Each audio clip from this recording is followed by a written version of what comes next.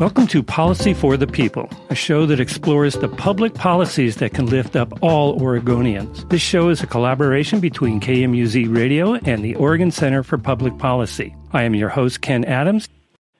During his term in office, President Obama described income inequality as the defining challenge of our time. And yet, by some measures, income inequality in Oregon is about as high as it has ever been, according to a new report by our partners at the Oregon Center for Public Policy. Here to discuss the issue of income inequality, and even more broadly, economic inequality, is OCPP Executive Director Alejandro Corral. Hello, Alejandro. Welcome to the show. Thank you, Ken. It's good to be here. Alejandro, your report looks at income inequality in Oregon. What would you say is the main takeaway from the report?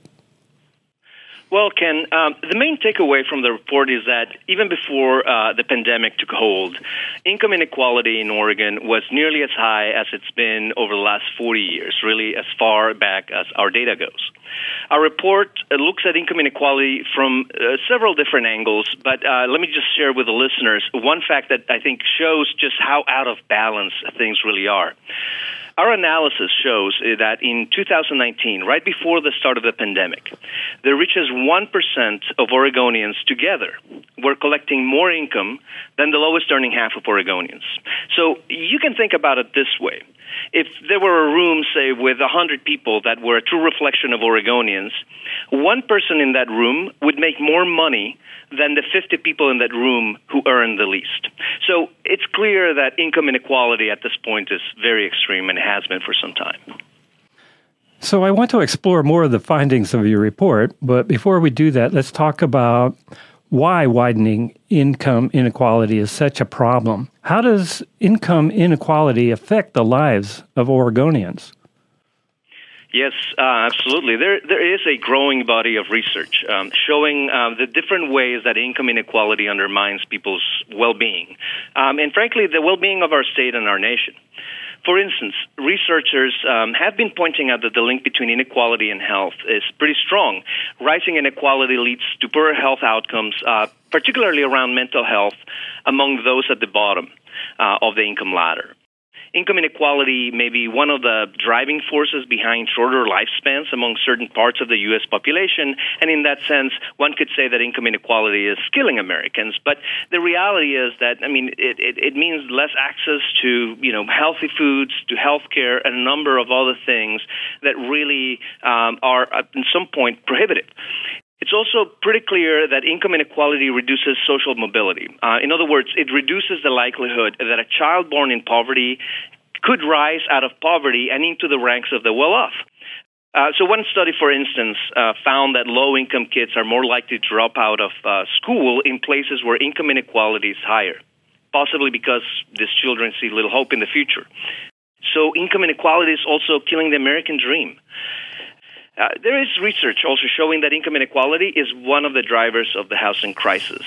When the rich, frankly, have tons of money to spare, they're able to buy more houses, which in turn drives the cost of housing way up, making it harder for everyone else to afford housing. So there's a vicious cycle nature to this as well that we will talk also hopefully a little bit more later.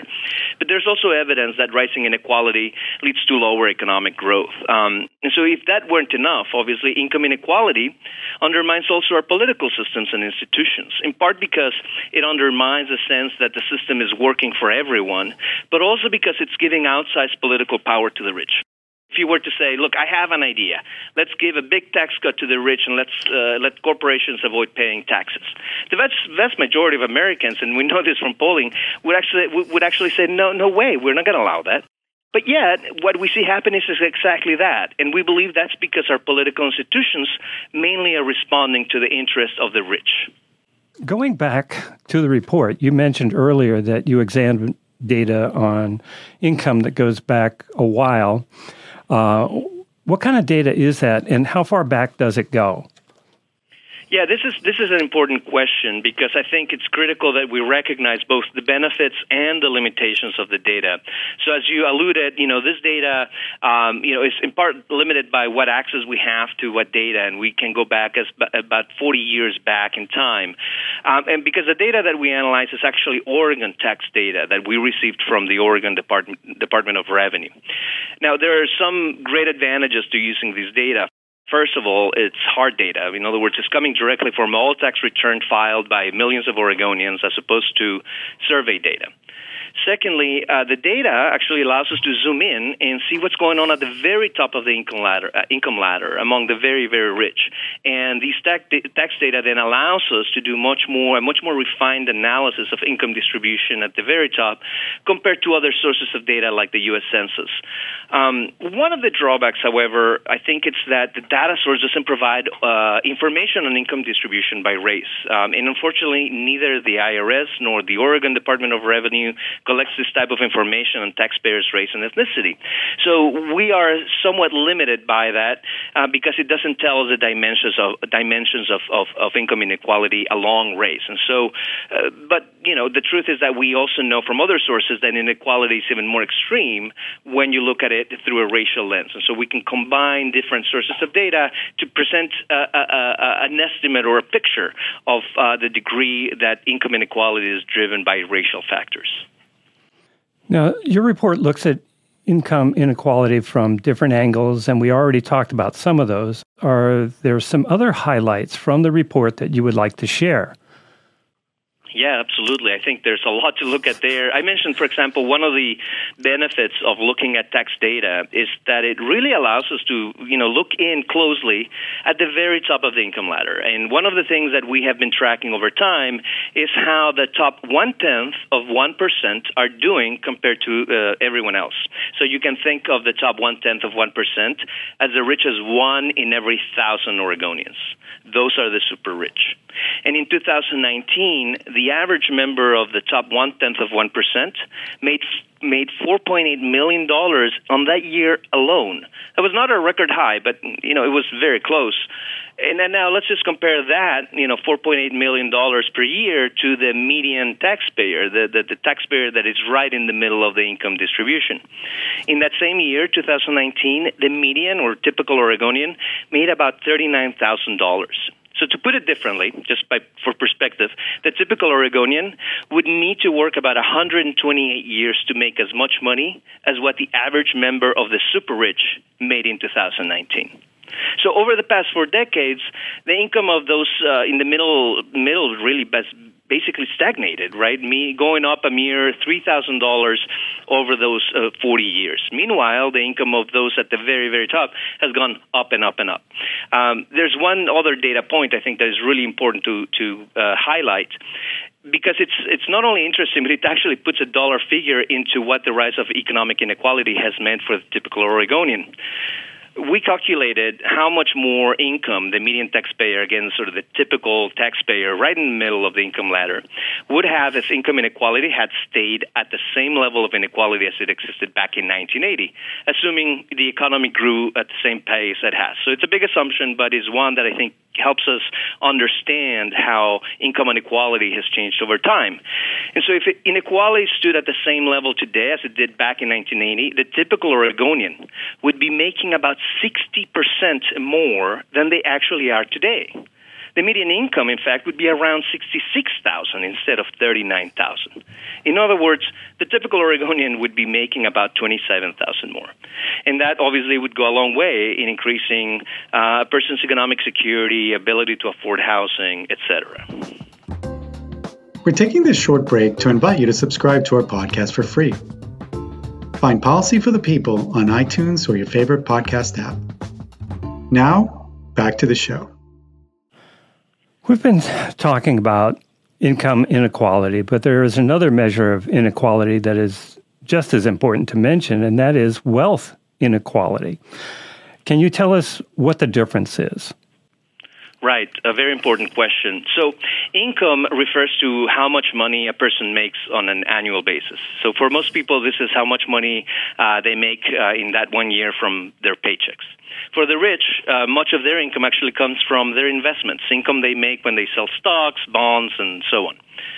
Income inequality, then, is actually a measure of the difference of how much money people make during a given period of time.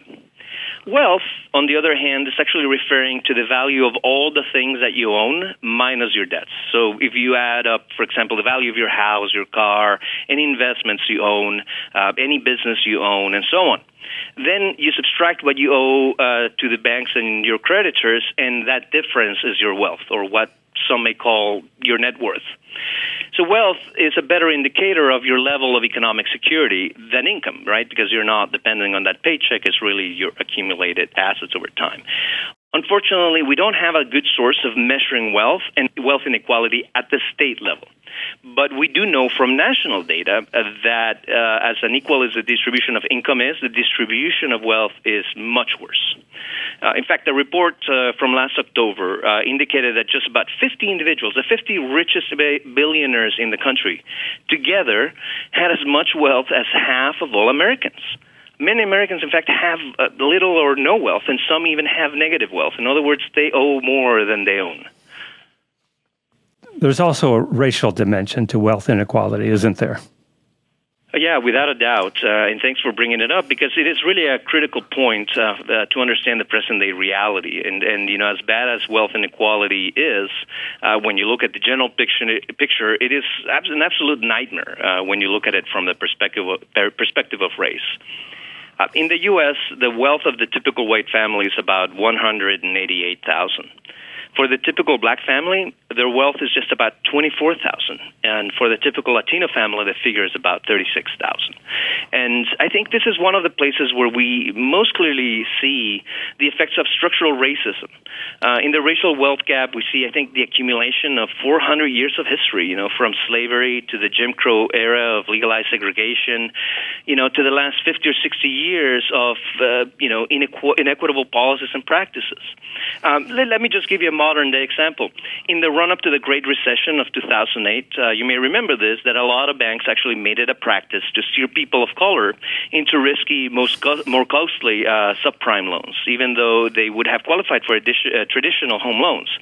Then, of course, the subprime market crashed, and it brought down the entire economy, and the economic crash actually is estimated to have wiped out about half of all the wealth of black families.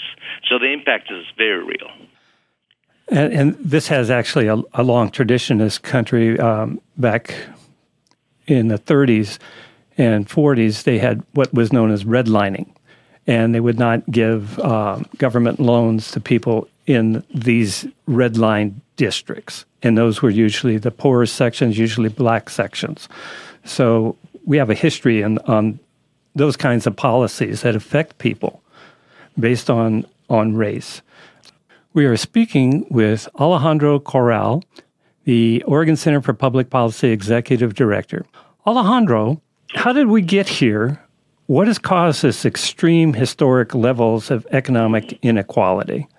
Well, that's a very, very important topic and a very large one to tackle, obviously. So I'll point out a few key of the, some of the key drivers of inequality. But I also want to highlight that there's many books being written about this. A recent one, The Whiteness of Wealth by Dorothy Brown, I think is one that really provides, sort of a historic look at the policies and practices, as you suggested just a minute ago, that have really led to the outcomes that we see today.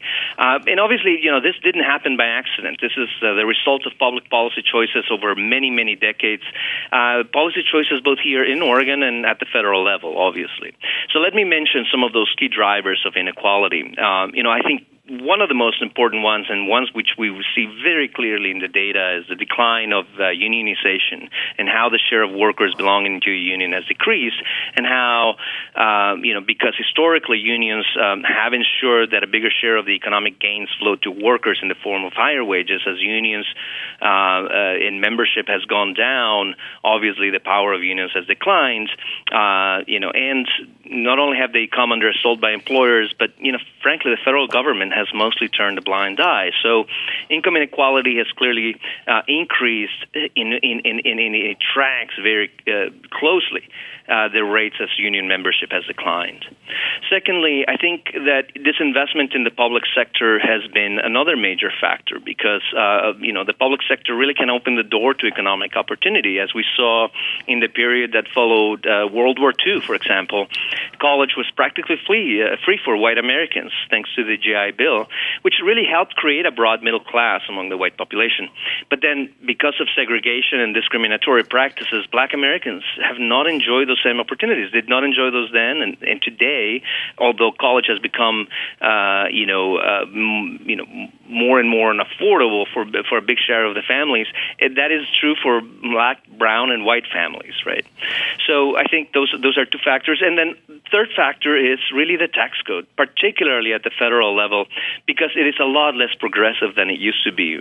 You may recall a couple of months ago, ProPublica broke a story about the nation's richest individuals, billionaires like Jeff Bezos and Warren Buffett, and how they have paid basically no income taxes for some years. And many of the nation's biggest corporations have also avoided income taxes for many years. So those are three key factors. There's other factors around monetary policy and the Federal Reserve, that we don't have to get into. But I think what I want to get at is perhaps one of the most important points in terms of these drivers of inequality, and that is income inequality itself. In other words, income inequality actually begets more income inequality. This plays out, I think, at least in a couple of levels. For one, the more income you make, the more money you have to acquire assets that produce more income, right? In essence, money begets money. Also, income inequality, as I mentioned earlier, leads to the concentration of political power. So as the rich become richer, they use the wealth to push through policy changes that further benefit the wealthy. So I think those are, a big, broad picture of how we've gotten here. A couple of other things in that regard. In 1968, the minimum wage was, I believe it was $1.60 or $1.80. I don't remember the exact amount. But in constant dollars, that was the peak. And if you extended it out to 2020, it would then be $12 and some odd cents. And currently, it's $7.25 in most states. Right. And so that's one issue. The other issue is before 1980, quite often wages were tied to productivity. And I saw a recent report that said if it was still tied to productivity, workers would be getting $25 an hour. Not, which most, that would be about $95,000 a year. So that has been the impact on a kind of a more minute level for most workers, what they make every hour. And I think that's something that people don't understand, I think. Yeah, no, we have become an incredibly productive society, and certainly in part thanks to technological advances, which raises another question, right? As we have seen this trend, towards greater efficiency, greater productivity, but stagnant wages and new technologies, I think we need to start thinking about what are the policies that are going to protect those workers that are ultimately are also running those machines, are also, the life and blood of the business. And so I think we need to think forward about how do we really start kind of creating the kind of security that workers will need, particularly as unions, continue to struggle and the federal government does not throw its weight behind, unions really being able to organize. So I guess we should, at this point, talk about what are some of the policy solutions you would recommend to help address this issue? Yeah, I mean, I think in many ways the policy solutions obviously need to respond to some of the drivers of inequality that I mentioned earlier. And so, first, as I was mentioning, we need policies that restore bargaining power to workers so that, we can demand a greater share of economic growth.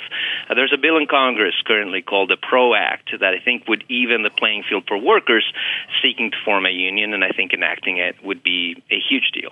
And related to this policy, we need other policies that actually increase the take-home paid off workers. So picking up right where you left off around the minimum wage, and at the national level, as you mentioned, we have been really stagnant at under $8, and so raising the minimum wage is imperative. Here in Oregon, I think, we not only have we made strides in increasing the state-mandated minimum wage, but we can also look to increase things like the earned income tax credit, which puts more money in the pockets of low-income workers. I would say Oregon is perhaps at the forefront when it comes to this issue, though obviously a lot more needs to be done. Another essential approach, I think, to addressing this problem of income inequality is to strengthen the public structures that really create economic opportunity and provide economic security for everyone. So we really need to increase our investment in public resources to improve education, make child care affordable and universal, health care, housing needs to be more affordable, and there are ways in which we can invest in those structures to make that happen. And we need to certainly make sure that every child in Oregon, frankly, has a benefit of a preschool education. That's critical when it comes to economic mobility, so we need to start at the foundational level. And also, at the other end, we need to make public higher education really accessible to everyone. Of course, we need to pay for those public investments, and the best way to do it is to have a progressive, equitable tax code and require the rich and corporations to pay their fair share. On the subject of taxation, by the way, I think taxing wealth would be the most direct way to address economic inequality. And we can do this, for example, by strengthening the federal state tax, as well as by taxing some of the unrealized gains of assets, such as stocks and bonds. Well, especially when it comes to various companies buying back stock. And so they try to increase their wealth not by their what they're paid, but also by their stock, which really contributes to that wealth inequality that we were talking about earlier. So is there any final point you would like to make that we haven't covered? Well, I think, I guess I'll say that the challenge posed by income inequality is not so much about policy or the policy ideas or figuring out how do we actually resolve the problem. I think from a policy perspective, it's really not a big mystery as to what needs to be done to shrink inequality, improve the lives of Oregonians. I think the real challenge is political, right? So if we're to confront income inequality, Oregonians need to get engaged. We need to demand that our political leaders do what it needs to be done to confront inequality. We know it's possible. As I mentioned, I think Oregon is ahead of the curve when it comes to the minimum wage. Most recently, I think Oregon has been thinking about how do we expand such tax credits as the earned income tax credit.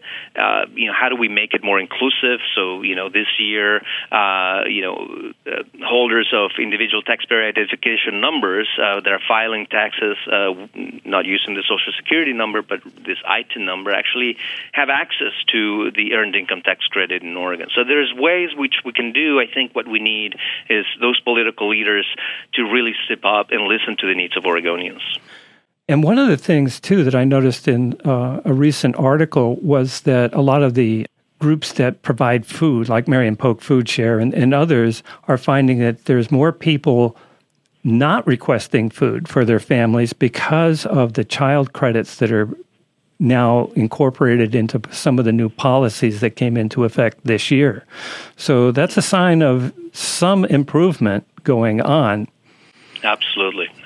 That there are, I think, good bright signs for the future, and I think we just need to, as I mentioned, keep Oregonians engaged and putting pressure on their elected representatives. Alejandro, I want to thank you for coming in and talking to us today, and as always, it was a great policy for the people. Thank you so much, Ken. It's a pleasure. Thank you for listening to Policy for the People. Please remember to subscribe to the show on iTunes or your favorite app.